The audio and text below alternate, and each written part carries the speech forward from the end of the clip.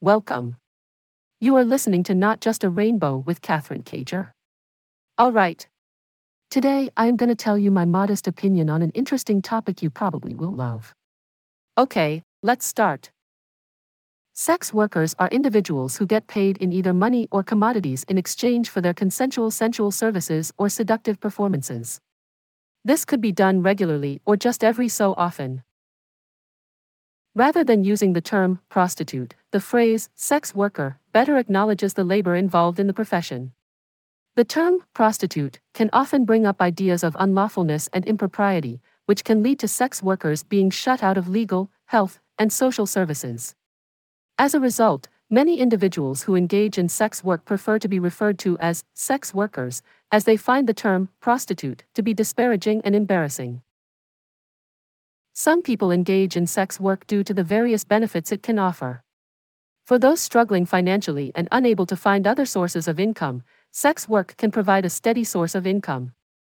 Others may pursue sex work due to the flexible working conditions and better pay it can offer compared to other jobs.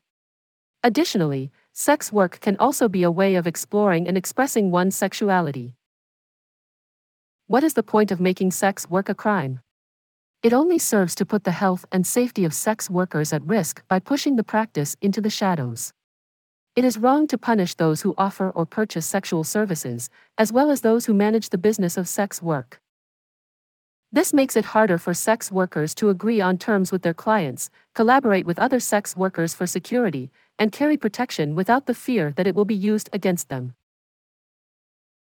Sex workers frequently experience exceptionally high degrees of aggression and intimidation in their work, from customers, supervisors, and law enforcement. As criminalization of sex work makes it hard to report violations of rights, particularly by police, sex workers are prone to being jailed, abused further, and retaliated against. This intensifies the stigma, violence, and lack of accountability, which further jeopardize the health and safety of sex workers.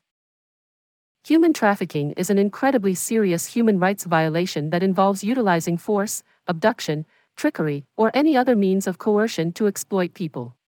This can range from forced labor to slavery to sexual exploitation. Sex work, however, is a different matter altogether. It is a voluntary transaction between two grown adults and does not represent a violation of human rights. Incorrectly lumping human trafficking in with sex work can cause more harm than good. Sex worker organizations are firm in their stance against exploitation and suggest that the most powerful way to tackle the issue, including human trafficking, is to enhance the rights of the workers and take action against financial injustices. The lack of job security, severe migration guidelines, and gender bias all contribute to making people more prone to exploitation. The question of whether sex work is automatically damaging or not is complex. Even though it is a form of employment, it does not necessarily mean it is positive, or liberating, or risk-free. Despite this, sex work itself is not necessarily detrimental. However, the criminalization and prejudice associated with it can make it hazardous in certain situations.